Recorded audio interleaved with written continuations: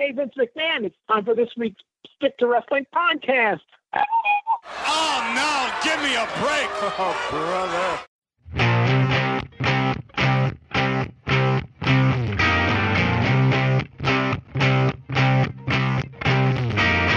Hi, everyone. Welcome to Stick to Wrestling. My name is John McAdam. We are going to continue our conversation about Georgia Championship Wrestling from 1982. So far, the show has gotten a really good response, which makes me very happy. Thank you in advance, or thank you again. And before we get rolling, I just want to remind everyone that you want to join our Facebook group. Just go to Facebook, put in Stick to Wrestling, and ask to be admitted, and you will actually automatically, I will put you in. If you want to follow me on Twitter, just put in John McAdam, and the guy with the Stick to Wrestling logo is the guy you're going to want to be following. I'm getting a lot more Twitter requests, which is good. One quick thing, side note, Vincent and I were talking about Bob Backlund doing that wheel exercise for an hour, right? So I'm like, okay, I have this wheel. I haven't touched it in, like, I want to say almost a year I haven't touched it. And I'm like, you know what? I am going to work on this thing, and I'm going to do an hour on it. So the plan was, okay, I'll do a minute. Then the next time I'll do 2 minutes, 3 minutes. I did 60 seconds on this damn wheel 2 days ago, and my abs still hurt. And Bob could do it for an hour. So give the guy credit, and let's get rolling with part 2 of this episode. All right, next we have an interview with the Masked Superstar and the Super Destroyer. Let's hear that now. They're helping Thor get to his feet now. I want to take a moment to talk to the National Tag Team Champion. Mr. Crowley, we got a great big tall goon running around out here calling himself Ron Fuller, the Georgia stud, saying he took a mask off me. Well, I'm telling you people out there, he didn't take no mask off of me at any time. He went into my locker room while I was taking a shower one day and picked it out of my bag, and now he's running out here on television saying that he stole a mask off me. Well, Mr. Fuller, you don't go around stealing a man's personal property without having to pay a price for it. And, son, you're going to pay a price anytime, any place I can find you. I'm going to get you. You start looking over your shoulder, boy, because I'm coming after you anytime, any place, and the Superstar's going to be right with me to take care of that big goon you got riding with you.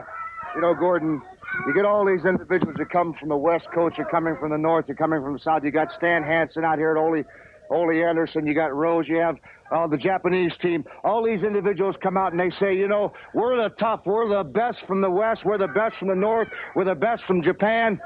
This belt here is not a state belt. It's not a citywide belt. It's not a regional belt. It's not even a district belt. This championship belt is a national championship. Now, everybody comes out here and tells everybody what they're going to do and who they beat up. You're looking at the champions, fellas. I don't care who you talk about and what you spout off. You got to beat us to become the best. Now, the championship is at stake. We don't care if it's Piper, Ole Anderson, Tommy Rich. You put the team there, and we'll sign the contract. We didn't come across these belts by just going into the ring and somebody gave them to us and said, hey, you guys can have the belt, don't hurt us. And don't tell me about hurting people, because I've destroyed a couple opponents myself. I don't like anybody when you stand in my way. Now, if you think I can get nasty, get in the ring. If you think you're going to just step over us and take these belts and use us as a stepping stone to become the champions, you're wrong. We're the champions, and we're going to be the world champions. Thank you so very much, gentlemen. Right now, I absolutely loved the Super Destroyer here, claiming that Ron Fuller went into his gym bag while he was taking a shower and stole a mask. That is healing, ladies and gentlemen. Everyone's sitting there going, you slimy heel. We know you're lying. That didn't happen. Ron Fuller unmasked you. I'm going to respectfully disagree. The Super Destroyer, as good as he was completely overshadowed by the Masked Superstar. I mean, maybe I'm just have a soft spot for the Masked Superstar. Oh, no, he was fantastic here. I just wanted to say that, that was a great heelish. Masked Superstar, once again, this is why you've got to watch because Masked Superstar is dangling the national championship or national tag team championship belt and explaining that, this isn't a city title. This isn't a state title. We're the national champions. Bill Eadie, I guess in retrospect, I mean, don't tell me about the Mongol or even the Demolition Axe or Sax, but Masked Superstar was just fantastic. And he was just, I'm gonna allocate all my brain power to watching what he did, because he was a supervillain come to life, and like a realistic supervillain. Like he was just, you could just see him standing on a evil castle and just saying his proclamations, like, and even here, like he wasn't at his peak yet. I mean, he was still on his way up, and he was still getting better. I remember, like, I think it was a year or two later in WWF or WWF, where he had that feud with Backlund just before Backlund lost the belt to Iron Sheik. I want to say maybe it was just like he was the heel right beforehand, right? He was the Backlund's opponent on the Madison Square Garden show, the last Madison Square Garden show before Backlund lost to Iron Sheik. So there was a random TV taping where Backlund says, "I'm going to show you, what a real athlete I am, and I'm doing this ab wheel thing now, which is a difficult thing. The first time I ever did that, I was sore for literally 6 or 7 days. I have for a straight hour. You have one of that those? For an hour is unthinkable for me. I mean, yeah. So again, Backlund just like he just puts this out there, like I'm just going to do this for a straight hour while the matches go on. And he does it. I mean, he's showing like how legit he is, and like, wow, Backlund is like, I wouldn't want to mess with that guy. And like, Masked Superstar cuts a promo where he just tears that apart in like 3 seconds, and it's just like, and you believe that, not just that he believes what he's saying, but he may be giving a legit point that, like, I don't care if you do that for 2 hours or 3 hours or 4 hours, I will destroy. You believe that he believes it, but it's also probably true.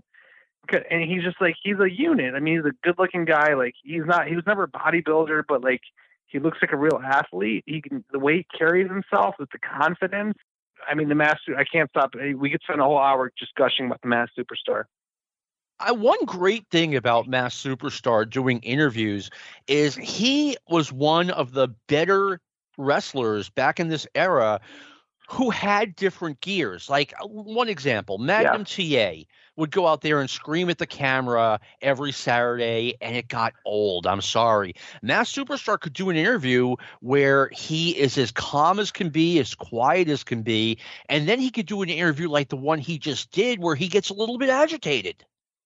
I mean, take any aspect of the Masked Superstar, how he looks, physique, outfit, promos, in-ring work. At his absolute worst, he was very good. I mean, Masked Superstar, he was, I think he was an all-time great. It's too bad for him that the mask gimmick got old right around, it was definitely out by the mid-'80s, but he was still really good as Demolition Axe. Yeah, I mean, he's timeless. All of his stuff is held up. I would put him up against anybody, anytime, and he would hold his own. All right. As much as we love Masked Superstar, we can't get enough of new NWA champion Ric Flair. He's been champion for about 5 months. Let's hear once again from Ric Flair. And I thought this was such a tremendous follow-up from his argument with Tommy Rich. Let's go to that. And a gentleman who has reached the absolute apex of his career, the world heavyweight champion Ric Flair, is with us. Wouldn't it be nice, Gordon Solie? Wouldn't it truly be nice if someone could come out here and try to convince the wrestling world that they can emulate me? No way, right? We know it. There's only one. And I apologized a little while ago. I got real upset at you, Gordon Solie. I get upset very easily when people try to downgrade me, and most of all try to slight this. I hear Hanson, I hear Anderson, Piper, the Briscoes, the Funks, Rich. They all talk about what they're going to do, where they've been, where they're going. But if you're honest, now you be very honest with yourself. You all wish more than anything in the world that you could be standing here holding this 10 pounds of gold, making $500,000 a year, and driving the women wild. You understand what I'm telling you? Ric Flair does it all, from head to toe. And Harley Race, I don't care If you were the world champion 10 times, when you and I meet, partner, you're going to have to prove to me all over again. You're going to have to prove to a lot of other people that you're ready to fill the shoes of the NWA World's Heavyweight Championship. Ric Flair has made this a little more prestigious than it ever was before. Think about it long and hard. Ric Flair, the legend, for a long, long time, Gordon Solie. There you have it, the comments from the NWA World Heavyweight Champion Ric Flair, and he is rapidly becoming a legend in his own time. We have an outstanding matchup coming right now. We just talked about how great Masked Superstar was at switching gears during his interviews. Ric Flair does an awesome job here. He acknowledges that he lost his composure earlier in the show, which is a great way of just putting that whole thing over. And he's got his composure back now. Everything's okay. Rick's had a chance to calm down, which once again I think makes the previous segment even better. I mean, John, don't get either of us started on Ric Flair and his greatness, and how do you rank that in, it's like a LeBron James situation in the sense of like the longevity of high performance. Of course, Ric Flair in 82 is going to give a fantastic promo, put everybody else over, and then put himself even over them. And it throws off the whole scale. Like if you wanted to do Mount Rushmore or a top 10, it's just the body of work and the quality and the consistency is obviously there. I mean, I once made a list of the top 10 U.S. and Canada matches of the 80s, and all 10 of them were Ric Flair matches. That's how dominant he was in that decade. I also thought there was always an interesting relationship, on-camera relationship, between Ric Flair and Gordon Solie, despite the fact that throughout the Gordon Solie era on WTBS, every time Ric Flair came out, I mean, he acted like Rick is a heel, and Gordon Solie were best friends. He treated Gordon not just with respect, but with reverence. I think that's a larger discussion as far as like you hear people, and I have all the respect in the world for Jake the Snake Roberts, and his wrestling brain, I'm sure, just beats the shit out of mine, but he talks about, a heel should just be a cowardly, sniveling, whatever. I think it can be more than that. And there's so many different shades of heel. And I think to me, it makes a heel more advanced and higher up in my mind when they have credibility, when they not just believe in their mind, but they can put out there that like they have a good case for their whole worldview. So Flair coming out and giving reverence to Gordon, it's like, obviously, yeah, Gordon Solie deserves respect, and he's a good announcer, and it kind of throws a question in your mind, a little bit of doubt, like, is this guy really the heel? I could see that. You know what? We're deep into this conversation, and I have not given Gordon Solie anywhere near enough credit for what a phenomenal job he does, not only as an announcer, but as an interviewer, as the guy who's kind of the center of the show. Right. It's not just Flair. It's Gordon Solie himself, just keeping an even keel and keeping the show ahead of everything, and highlighting what you need to highlight at that moment. Yeah, I mean, he fell off, but I mean, during this period, he is absolutely phenomenal. All right, now we've got a match coming up. Jim Garvin against Bobby Garrett. By the way, this show, they always did, it was two shows. They presented it as two shows. Like, okay, we have the first hour, and that's its own show. And we have the second hour, that's its own show. And no one wrestled twice on the first hour, but guys wrestled twice on the same evening. There was nothing wrong with that. One thing I noticed about Jim Garvin, he is big here. I mean, he looks like he's been hitting the iron like crazy. Yeah, I mean, this was not the fatter, dorkier Garvin. I remember trying to out-cringe Michael Hayes in the late 80s and early 90s. That was a cringe race. Yeah, I mean, who could out-cringe the other? Here he's showing good skills.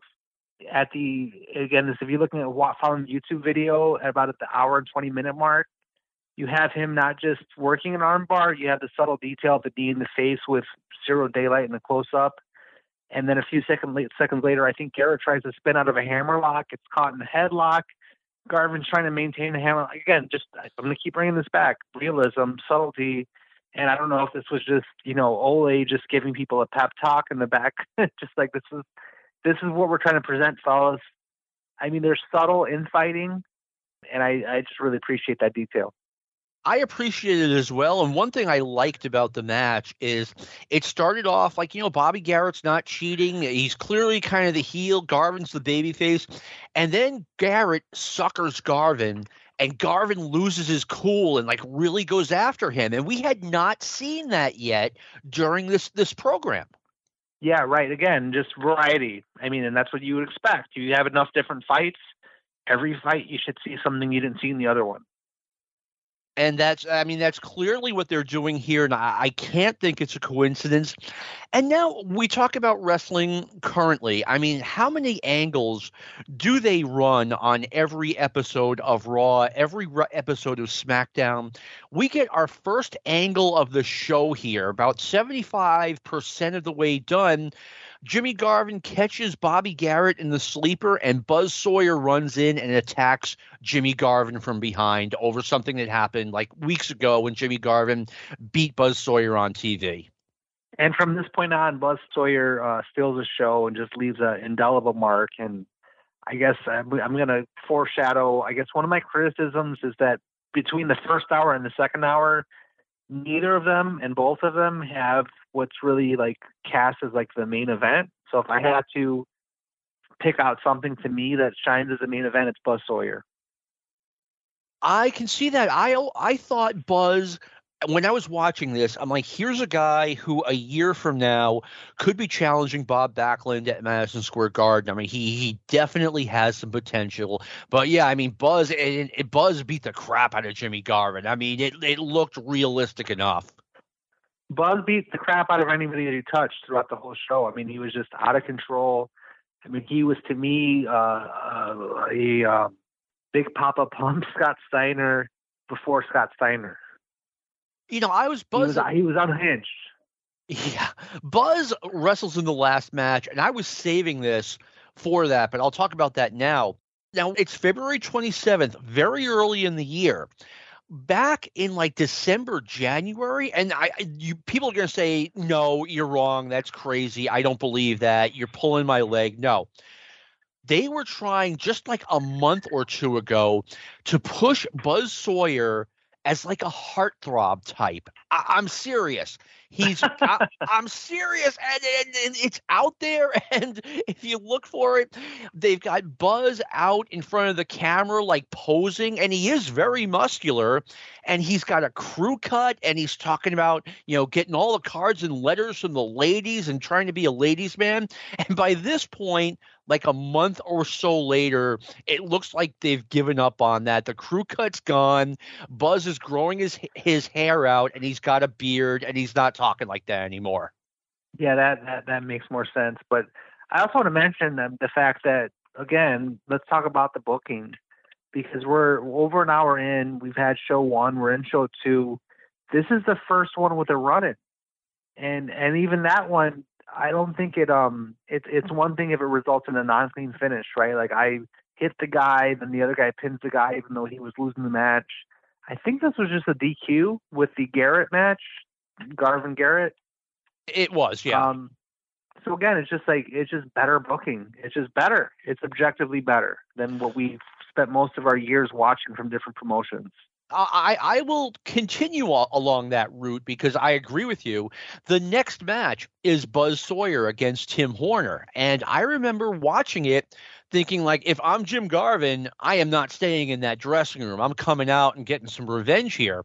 But then you get Roddy Piper talking during the match. And he's like, no, Jim Garvin, I know he probably wants to come out here, but he's too beat up. He shouldn't even be watching. He should be getting medical attention. So now you're like, okay, well, that's why Jimmy Garvin's not coming out. So they wrestle the match. It's Buzz Sawyer and Tim Horner. Buzz has dominated Tim Horner, is throwing him around, goes for the pin, and picks him up. And then he does it again, and the referee warns him. Now Jimmy Garvin comes flying out of the dressing room, right? Makes sense. He's pounding on Buzz Sawyer for maybe 10 seconds. And then Buzz's friends, Kevin Sullivan and Ron Bass, are right there, and they run in the ring, and it's 3-on-1. And you have that booking where it's almost like you knew Buzz was ready for Jim Garvin to come out and get his revenge, and he had his friends ready to run in case Garvin showed his face. I thought it was phenomenal. The whole thing was phenomenal, so logical, but let's not gloss over the match itself. I want to go back to Buzz Sawyer, then and now, and if you're the opponent, if you're in the audience, if you're in the ring, if you're Buzz Sawyer himself, did he know it was a work? Buzz always wrestled rather stiff with guys. I mean, you could tell you didn't need to read a newsletter to be very impressed or to notice that Buzz was a lot more snug with his opponents than anyone else. It just, if I'm the audience, which I am, then or now, it's it helps me believe it if it seems like he believes it. If his opponent, I'm sure, was a believer, and I'm sure if you're Jim Cornette, you're gonna give this match 5 stars. I think if I recall, he can't really stand Tim Horner. Doesn't he have a background with him? Yeah, I think I know Jim and Tim Horner had a falling out. I want to say 92 when Tim Horner, I don't know what happened, but I was told by Brian Hildebrand that Horner was in charge of the merchandise and there was merchandise gone and there was not money there. So that was kind of the accusation that Brian made, that Tim Horner may have been skimming off the top. So it kind of helps me with my suspension of disbelief. If I'm like, okay, maybe this guy deserves the beat down. And it just to me harkens back again to Scott Steiner and his Big Papa Pump days. What made that much watch TV is this guy is just completely out of control. Stone Cold Steve Austin, for a small fraction of time, was truly mesmerizing because you believed that he believed, and he probably did believe in that moment that he's just what he is, and that was Buzz Sawyer. Buzz Sawyer is that guy that is just okay, no, that guy is really just completely out of control. And let me give a specific, if anyone's following along with the YouTube video for this particular show, about the 1 hour, 24-minute, 40-second mark, Gordon refers to it as a high leg pickup. And it's just they're in a scramble, and Buzz Sawyer, just he hops off the ground so quick, and he goes from just being on the ground to just he just picks himself up. He runs straight into a single leg, just seamlessly. He picks him up into a Death Valley driver position, and then works him into a power slam as it comes down. And it doesn't necessarily look like he's going to try to spike the guy and kill him, but it doesn't look safe either. No, it doesn't. I mean, Buzz had that really effective power slam. You know what? Little side tangent on Tim Horner. About a month ago, I watched this so-called shoot interview with him, and he was talking a little bit about his career, and he was talking about the deal with the Road Warriors. He pinned Road Warrior Hawk on WTBS in 1984, and apparently Animal didn't want to do it, and Animal told him, once that bell rings, to end the match, you better be out of there, because if you're not, I'm going after you for real. And I'm like, wow. Okay, I believe this. And then Tim Horner's like, yeah. And then we went around the horn, and I had different partners every night against the Road Warriors, and we were selling out every night. I'm like, okay, I no longer believe a word this guy says. All right. But I believe that Buzz Sawyer was kicking his ass, and there was nothing he could do about it. I mean, there was points where they just kind of land, and then Sawyer just gets up in such a quick scramble that even if you were trying, even if this was all cooperation, it wouldn't have made a difference. Buzz is just so quick on all fours. He doesn't let up. He's got no laziness at all in the ring at that moment. So I was impressed, and I didn't want to gloss over what happens before Ron Bass and Kevin Sullivan run in. Well, I'll say this. And it's a logical run in. Yeah, it totally was. And like I said, they set it up so it's like, okay, Buzz kind of knew it was coming and he had his buddies ready to run in. But I mean, Buzz showed up at WTBS, I want to say middle of 81. He turned babyface at the end of 1983. So that's about 2.5 years. Buzz did this to someone every single week, and I mean, it looked brutal. He'd like rub their faces in the mat and stuff, and it looked like this guy was just deranged. He was he was small, but he was really good at what he did. But what's so slick is by having Bass and Sullivan run in so quickly, it's not just a matter of it's logical because you ran in on me and I'm running in on you. But now we're sending in heels to, make the numbers unfair. So we're keeping the heat on the heel, which is Buzz, which is just, again, brilliance on Ole's part. And he deserves the credit. Absolutely. It was done. So once again, that word, it was done subtly, but you could see it. It's like, Buzz was ready for Jim Garvin to try to get revenge. All right.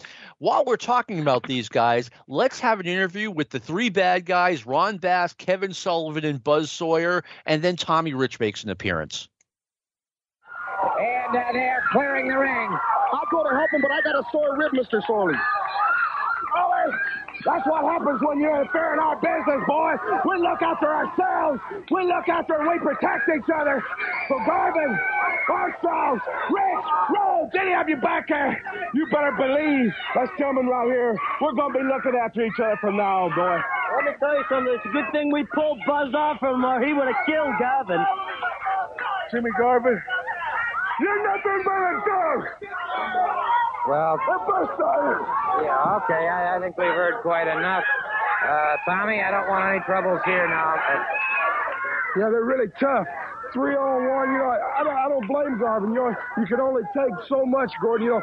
Buzz come out on his match, so he came back. It seemed like he's always got a little backup. He ain't got the guts he says he's got.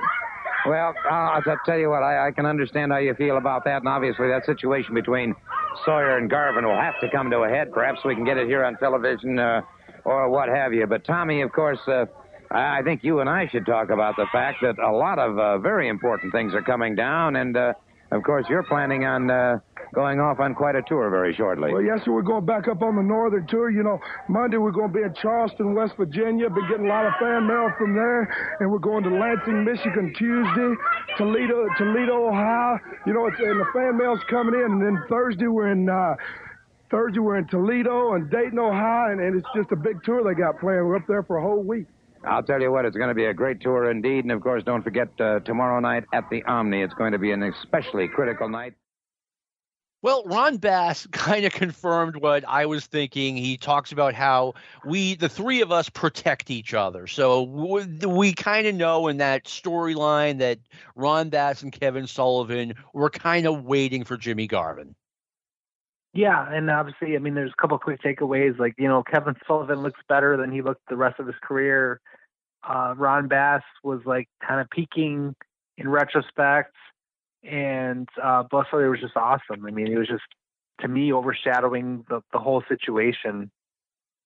Yeah, both Kevin Sullivan and Buzz Sawyer, they had that I'm about to explode look. But then Tommy Rich comes out and he talks about the tour coming up. And I always heard about the guys traveling to Michigan and Ohio by car. And I'm like, okay, that is a really long drive from Atlanta, right? But then, it makes sense. It's like, okay, well, first night's in Huntington, West Virginia. That's not too bad a ride. Then Huntington, West Virginia into Ohio. Well, that's not too bad. Then Ohio back into Michigan. That's not too bad. Of course, Michigan to Atlanta kind of sucks, but you do what you got to do.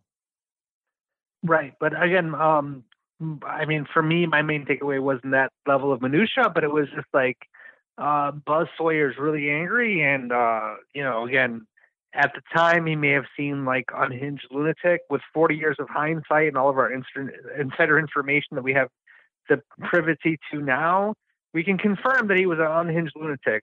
So it's just like, that to me, that was dominating the conversation. And he's one of those guys, it's not what he said, it's more how he said it. And he was just kind of exuding that I am really going to beat your ass and I'm just out of control. And he was. Yeah, I mean, and minutiae is what this show is all about. But I mean, Buzz got crazier and crazier over time. I mean, by the time 1983 came, the guy really came across as someone who was completely out of control, like even worse than now. Right. So on the surface, he seemed like he was out of control, but we know now that deep down, he was also happened to be out of control. Yes, the Buzz Sawyer stories are legendary, and I think they're pretty much just getting started right about now. Well, maybe not. I mean, there are high school stories about Buzz Sawyer. What am I talking about? I mean, but just imagine you're Ole. You're just saying you got this many minutes with Tim Horner, and the angle is that you're beating the crap out of him so bad that someone's got to come out and do something about this because you're almost going to get disqualified. And I think that was part of the announcement. That was part of what Gordon Solie was saying. He's risking an excessive roughness. What was it? Unnecessary roughness. Unnecessary roughness. It's like old school football terminology, right? Like, yeah, you're risking like an unnecessary roughness disqualification, which is just like unheard of. No, pro wrestling. During the second, I believe it was the second time he picked him up. It was right before Garvin came in. Nick Patrick got in Buzz Sawyer's face, and you heard him use the word disqualify. But it made sense, Yes. I mean, I'm watching it in the moment. I'm like, he's just beating the hell out of this guy, and then it goes on for many more excruciating minutes. Yeah, and I always laugh at the thing in pro wrestling. I mean, I first saw it when I first started watching. Like, you've won the match, but you pick the guy up because you feel like beating him up some more. And I mean, that's something I would never do, even if I was a bad guy wrestler. But anyway, get the win, get your money. Yeah, exactly. Get out of there. Don't let a fluke happen. But anyway, we liked the Masked Superstar and Super Destroyer interview so much. When they came out again, we're going to play it for you. Here we go. Let me take a moment right now to talk to the Super D. Mr. Solie. All those towns you just mentioned right there, Mr. Solie, there's just one person I hope shows up there. And that's that big Georgia stud, he calls himself, Ron Fuller. I got a score to settle with you, Mr. Fuller. And you just come on up to some of them northern towns, and I'll take care of you up there. Tomorrow night at the Omni. Over right here in the Omni. You're looking at the National Tag Team Championship, fellas. All these individuals say they're tough. Well, they've got to prove it. The two individuals, two men. I don't care who you're talking about. Stan Hansen, yeah, you're tough. Ole Anderson, the big Tennessee stud. Leroy Brown, we're the champions. And tomorrow night in the Omni, we're coming after that $25,000.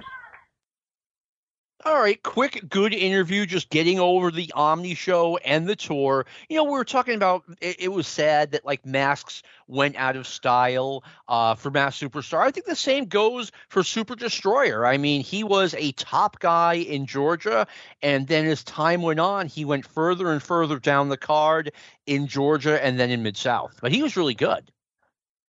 And I don't doubt that he was really good overall. I'm gonna defer to you on this, but in this moment, I'm gonna disagree, and I'm gonna have to. It seems like I'm just shitting on this Super Destroyer, but let me get this clear. Like, he just basically said something to the effect of, all those towns you just listed, Mr. Solie, hope I see Ron Fuller at all of them. Aren't you not supposed to talk about going around the horn with your feud? You were not supposed to make it obvious you were fighting the same guys every night. No, and that's a good point. Right. So wasn't he just doing that? It's like you want everybody in each town to think this is a blow off, if anything, right? You want everyone to think you're getting a unique show. Yeah, definitely. So I wonder if, like, Ole pulled him aside and cut a promo on him after this that we'll never get to hear. So for me, that's kind of like, again, I'm being nitpicky because I know overall I'm just gushing over this whole show. But I'm trying to be fair at the same time, and I just think that was not up to the level. No, I mean, I just heard it. Did he say, "I hope I see you in every town"? Yeah, he was saying all those towns you just listed, Mr. Solie. I mean, if we can play it back. No, I don't want to play it back. But if he said it was something to that effect. It was if all those towns you just listed, I hope I see Ron Fuller at all of them. That was my takeaway from that. I can see that. I can see that because you're right. You're not even supposed to hope. That's not going to happen. Yeah, and then once again, Masked Superstar comes and makes a save. Of course, Masked Superstar with a standard, very good to elite level of doing everything. Yeah, absolutely. I was a huge fan. I mean, and he was a great heel. But anyway, next up we have a match: Les Thornton against Brad Armstrong. Now, 1982. This is a confession, okay? I used to think that Les Thornton was boring. I mean, when the guy came on TV and he wrestled, I thought it was boring. Now, I no longer think that. I got smartened up to how great Les Thornton was a long time ago, like probably 87, okay? That said, I think this sounds like a great match. Les Thornton against Brad Armstrong. Wow. But for me, it was a bit slow, and I thought there was a little bit too much mat work for my taste. I'm going to respectfully disagree again. I mean, I appreciate the mat work. I'm going to give you a specific timestamp in the YouTube: 1 hour, 39 minutes, 25 seconds. Les has him like down on the mat. He's got like his arm cranked behind his head. I guess you call it a half Nelson. And he throws this nasty punch right into his gut. And, there's a Brock Lesnar MMA match. I think that's where his second match against, I forget the guy that beat him with some kind of submission out of nowhere when he wasn't paying attention. And then his second match, he beats him, but he had his Frank Mir. At some point, he kind of like gets his arm away from his head and he just beats on him. And this just makes logical sense to me because Les Thornton knows that, close fist punches are illegal, but if I get in one, the referee's not going to disqualify me. I thought this was quality work. I thought it was brilliantly done. I don't want to make it sound like I hated the match. I didn't hate the match. I thought in parts, like I said, there was too much mat work. But Roddy Piper made a really good point. I would say right around the 7 or 8 minute mark in this match. He's like, the whole match, these guys have been in contact with each other. It's been nonstop. And as someone who's watching, I'm like, okay, that's a really good point. And he's right. What they're doing is, for what it is, it's really good. Roddy Piper's been excellent throughout.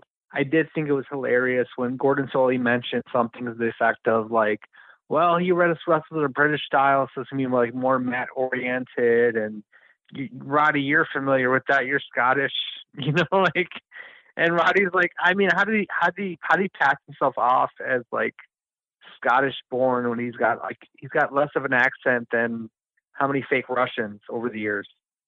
I have thought of that many times at Roddy Piper. I think he was really born in Scotland, but he was raised in Canada. But he played up the Scottish gimmick to the 10th degree. And you're right, not even a little bit of an accent. One thing Piper did in this match was great. He and Bob Armstrong had started feuding, I want to say, like the very beginning of 1982, like early January.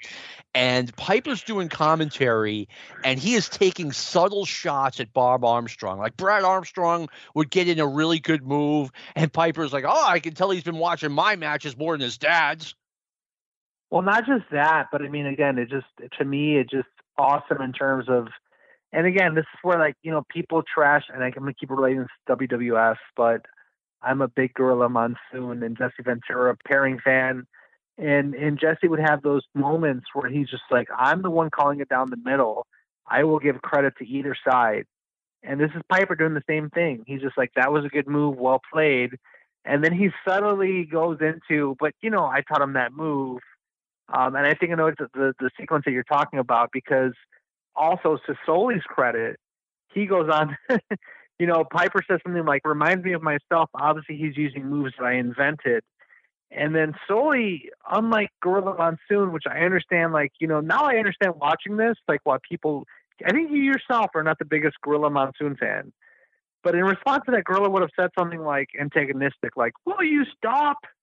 And, yes. And Gordon he seemingly ignores it, but then doesn't ignore it because he keeps the focus on the match. He lets Piper do his thing. And then he subtly brings back like, well, wrestling's thousands of years old. There's cave paintings, he subtly implies that, obviously you haven't invented anything, but, to kind of keep his journalistic integrity without just sabotaging the commentary of the match.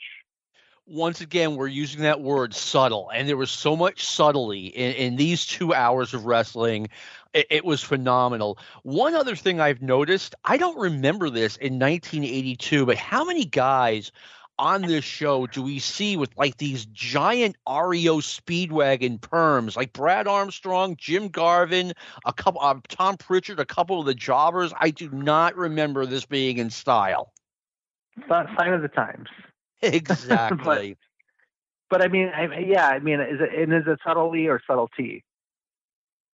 We're not here for our grammar expertise. But I mean, it was just like I cannot understate the amount of like just mastery of just like you're Gordon, you're holding the line, you're like a journalist that is respected in the fields, and you have integrity. And this guy's saying something against the mainstream, common belief, and you're going to restate it without kind of coming after him and undermining the show and saying like, but tomorrow night at Halloween Havoc, like you're not you're not like putting yourself above the show. You're not like trying to sell something above what people are seeing in the screen in front of them at that moment. And it's just like, man, like, I mean, if you can't appreciate that, like that's your problem. That is an excellent point. You're right. They didn't try when the wrestling match was on. They were talking about the wrestling match, and then between the matches, they were trying to get you to the Omni, to the Hara Arena, wherever. By the way, we got one more audio with Dusty Rhodes. Let's bring that on now. And the gentleman with me right now has seen many a wrestling ring in his day, and many more coming up. Dusty Rhodes. God, how come every time I come out here, Rodney Piper has to go to the bathroom, or he got to go powder his nose, or he got to go get some lunch? Whether it be Ole Anderson, whether it be Sergeant Slaughter, or whether it be in Carolina, whether it be in Ohio, whether it be in Georgia, whether it be in Louisiana, whether it be in Roanoke, wherever it's at. Dusty Rhodes, the American Dream, is always looking to be cooking, you understand? And I'm always cooking, shucking and jiving, peeping and hiding. That's right. That's right. And now then it's forced upon me. It's all said. It's getting cards and letters. The Fable, Dragon, Flash, Dragon, whatever kind of match it is. Dragon shot. See, they know. Well, tomorrow night at the Omni, it's all going to come down. Here, they're going to give me a stick. They're going to give me a stick, Jack, about 5 foot long. And they're going to give me a big old bad glove. And then they're going to give me Gary Hart, the master of destruction, with the great Kabuki, the most evil wrestler ever to set foot in Atlanta, Georgia, or in the Omni. And tomorrow night is my chance at destiny with the stick, the equalizer, as the man said. The equalizer is in my corner. I have never been in anything like this in my life. Don't know if I want to be in it again. But what it will be is the most exciting time you ever seen in Gary Hart. No matter how evil you are, no matter how bad you are, no matter how wicked you are, when I get through beating Kabuki with that stick, I'm going to take it and jam it right up your... Hey, be back. Another great interview with Dusty Rhodes. I always loved it when Dusty brought up, or when someone would bring up non-Georgia names like Sergeant Slaughter, like Dusty just did. I mean, what did you think of that interview, Vincent?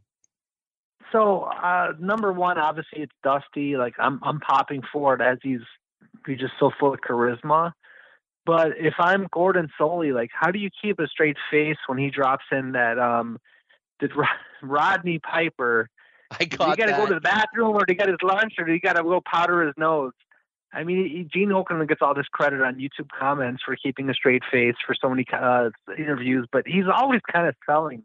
He's selling the inside joke, So obviously, Rodney Piper was in a mountain of cocaine in the back room. So it was just like, I was just like, how does he? And I had to replay it to just like, is he pinching his tongue?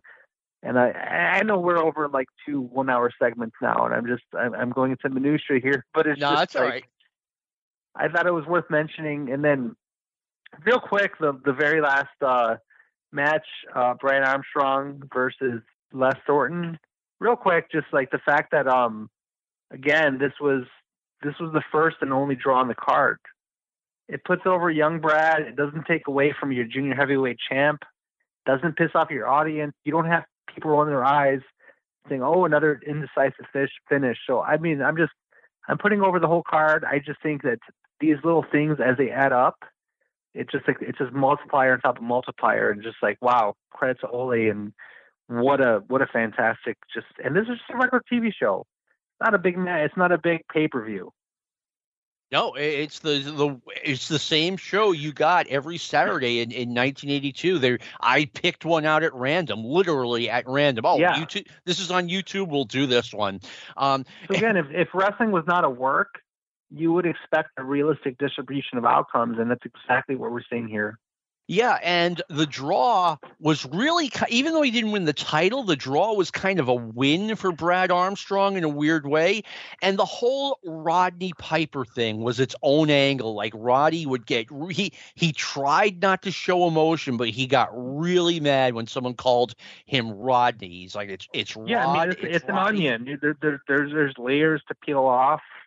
And just for me, like just having grown up where it's just like you have promotions that you have the obvious fingerprint of a particular booker at the moment that is just so obvious that even if you're not smart in the business, you're like annoyed. Like it's late 90s and like there's a run in every 5 seconds. Every match is a run in. Every match is, indecisive finish or early 2000s. And it's just like ruthless aggression era. And every match is a 50-50 match. And here, I really appreciate just, from the context of the life that I've lived watching pro wrestling. It's like, this is the one that like comes closest to reality. Yeah, this is the stuff I absolutely fell in love with. All right. Gary Hart, who is the manager of the Great Kabuki, has a retort for Dusty Rhodes. Let's hear that. Wish a special speedy recovery to a great wrestling aficionado up in Sandusky, Ohio. George Canellas had a little accident, and a special happy birthday, too, to Sadie Fendig, 100 years old from Buckhead, Georgia. And I see now that Mr. Gary Hart has joined us here. I heard you out here talking, Dusty Rhodes, about how good you are and how many different people that you can put out of business. Yes, in your particular match, you are fantastic. Like when you whacked my eye, you were big and you were tough. People like Wahoo McDaniels, you're really tough when it comes to the strap, aren't you? Stan Hansen, when it comes to knocking people around, him and Ole Anderson, and putting on holds, they're very good. But remember one thing, Dusty Rhodes, the boogeyman comes from B Street in Singapore, the melting pot of sin. You come from Austin, Texas. You talk. We don't play, brother. And when it comes to Kabuki's type of match, not you great big overstuffed, belly wallowing, self-sacrificing fool. You will find, brother, because let me tell you, I take out my gold watch and I look down and I realize for you, the American dream, the hour is growing late. Look at the eye, Rhodes. Wait till Kabuki gets his hands on you, brother. You're gonna pay.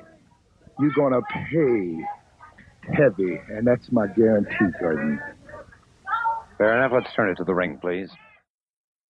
Okay, couple of things. Number one, how great is it that Gordon is wishing a fan wishing him well after a car wreck, and congratulating someone on their 100th birthday. I mean, that whoever that woman is, one of her children wrote into TBS and said, hey, can you do this for my mom? And now she's being talked about on national cable. Number two, Gary Hart. I have always kind of been on the fence about Gary Hart.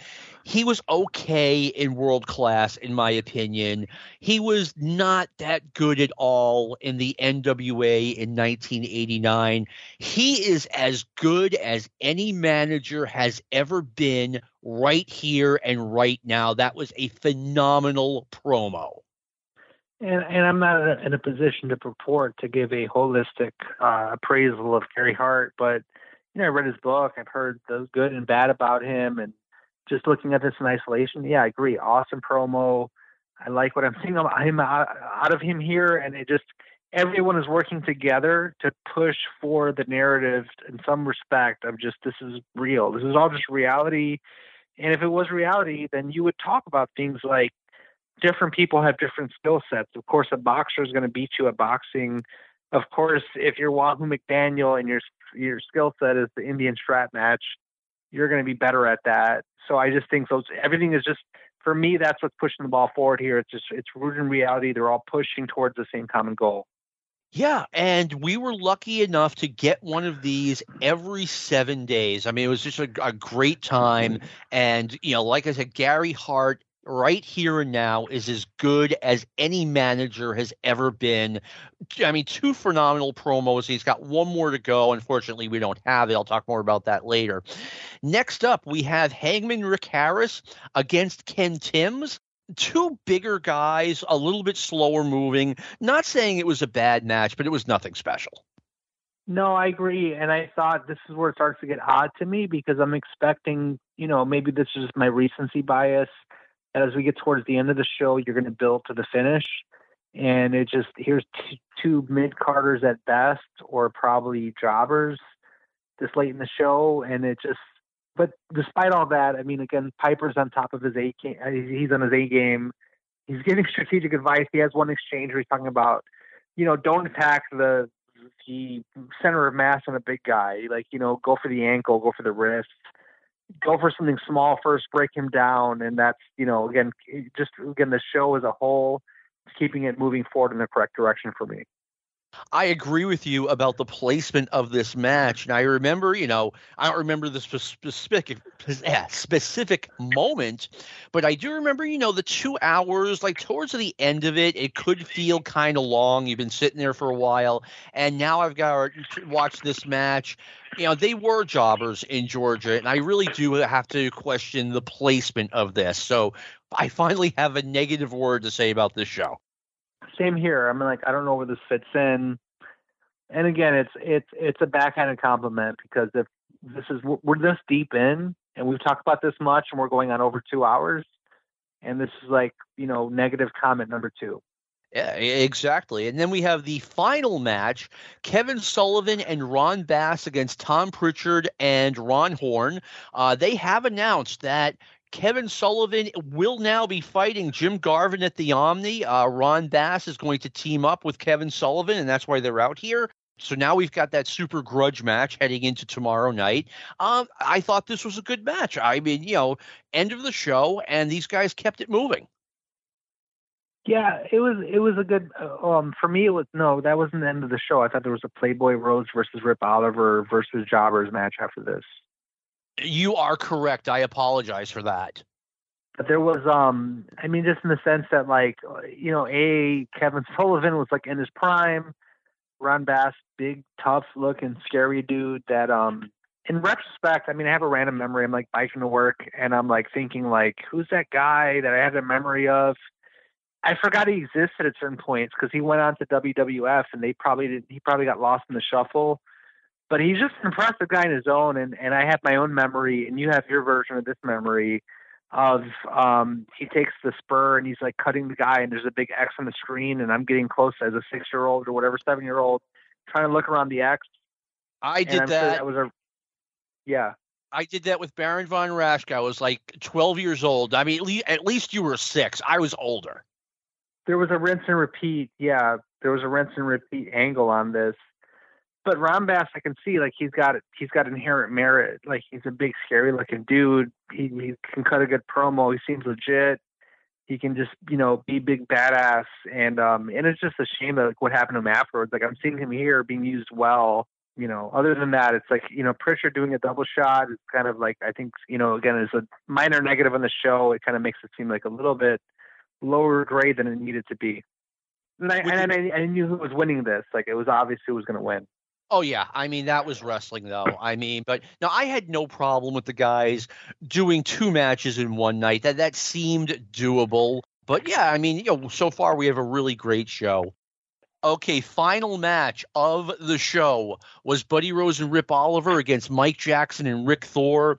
Mike Jackson gets a lot of credit for perhaps being the best jobber of all time, and he really states his case during the show. He had a fantastic match against Tom Pritchard, and he really does a great job in this match. Yeah, he deserves it. He might as well be an MMA fighter again. He's in there. He's taking shots. He's giving shots, and he's putting in way more work than if it was a work would make logical sense. Yeah, I mean, you always looked at him and said, okay, he's a small guy. I was saying that in 1982. He's small compared to the rest of the wrestlers, and I didn't know what work rate was in 1982, but I knew that this guy always had a good match, and he just made a great accounting for himself during the two matches he had. He brought it, and he deserves credit, and I think to this day, he's how old and still in there and giving and taking it. He is 72 years old as of today, and I just saw footage of him wrestling somewhere in Alabama. And I know better than to run up on him and try to swing at him. I know better myself. One of my favorite things about this show, Vincent, is how much you liked watching this product. I really did. If I can go global again, way earlier in the show we were talking about, you had an analogy about Space Invaders. So again, if it's 1981 and you're playing Space Invaders, is my year correct? Space Invaders 81? It came out in 79, but I was still playing it in 81. So roughly in the same era. Go forward a couple of years, and you compare that to Legend of Zelda. Space Invaders, within a couple of seconds, you're getting some stimulus. You either kill the bad guys, you got killed yourself, and you had a feeling of success. Whereas Legend of Zelda, it was a slow build, and the only way to get that same kind of return was to put in a lot. And this show is more Legend of Zelda than Space Invaders to me, in the sense that, like, to really appreciate it, you got to kind of like dig into the context. And if you're willing to put in that time commitment, you're going to get a big return on your investment that you're not going to get from something else that is more like, it's digestible in small bits and pieces. Exactly. Vincent, you liked the show. I want to know from you liked this kind of show that we just did, not the Georgia Wrestling Program, but a guest and myself reviewing a show with the audio. And I'd like to invite you to share those comments on our Facebook page. If you didn't like the show, don't be afraid to say you didn't like it. But it's something, we're 203 episodes in, and, I really, that we've never done before. Do you want more of it? Do you not want us to do it again? I am at least going to do one more, because I've got not next week or the week after, but I've got a show that kind of partners up with this one. But Vincent, thank you for sharing all of your time with us and doing 2 episodes of Stick to Wrestling this evening. And John, I think it's not an either or. If we can go a little deeper than that, I think there's 3 different issues, right? Is this good? Is this not good? Or are there pieces and parts of this that work? And I know that at some point I reached out to you and I said, I think just going deep on match analysis, which I try to give some pieces and parts of, like, here's a specific spot that worked for me and that made this good work. And that might be its own thing that might work for people. So I think that's worth noting.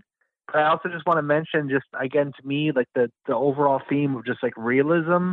It was just like go to ECW late '99, and I'm sorry if I'm still going on long, and we're that's all right. 200 some shows. We're like we're almost at 200 minutes, but so even in ECW, and I loved it at the time because it was different in the sense that like everything was a clean finish. But even is that realistic?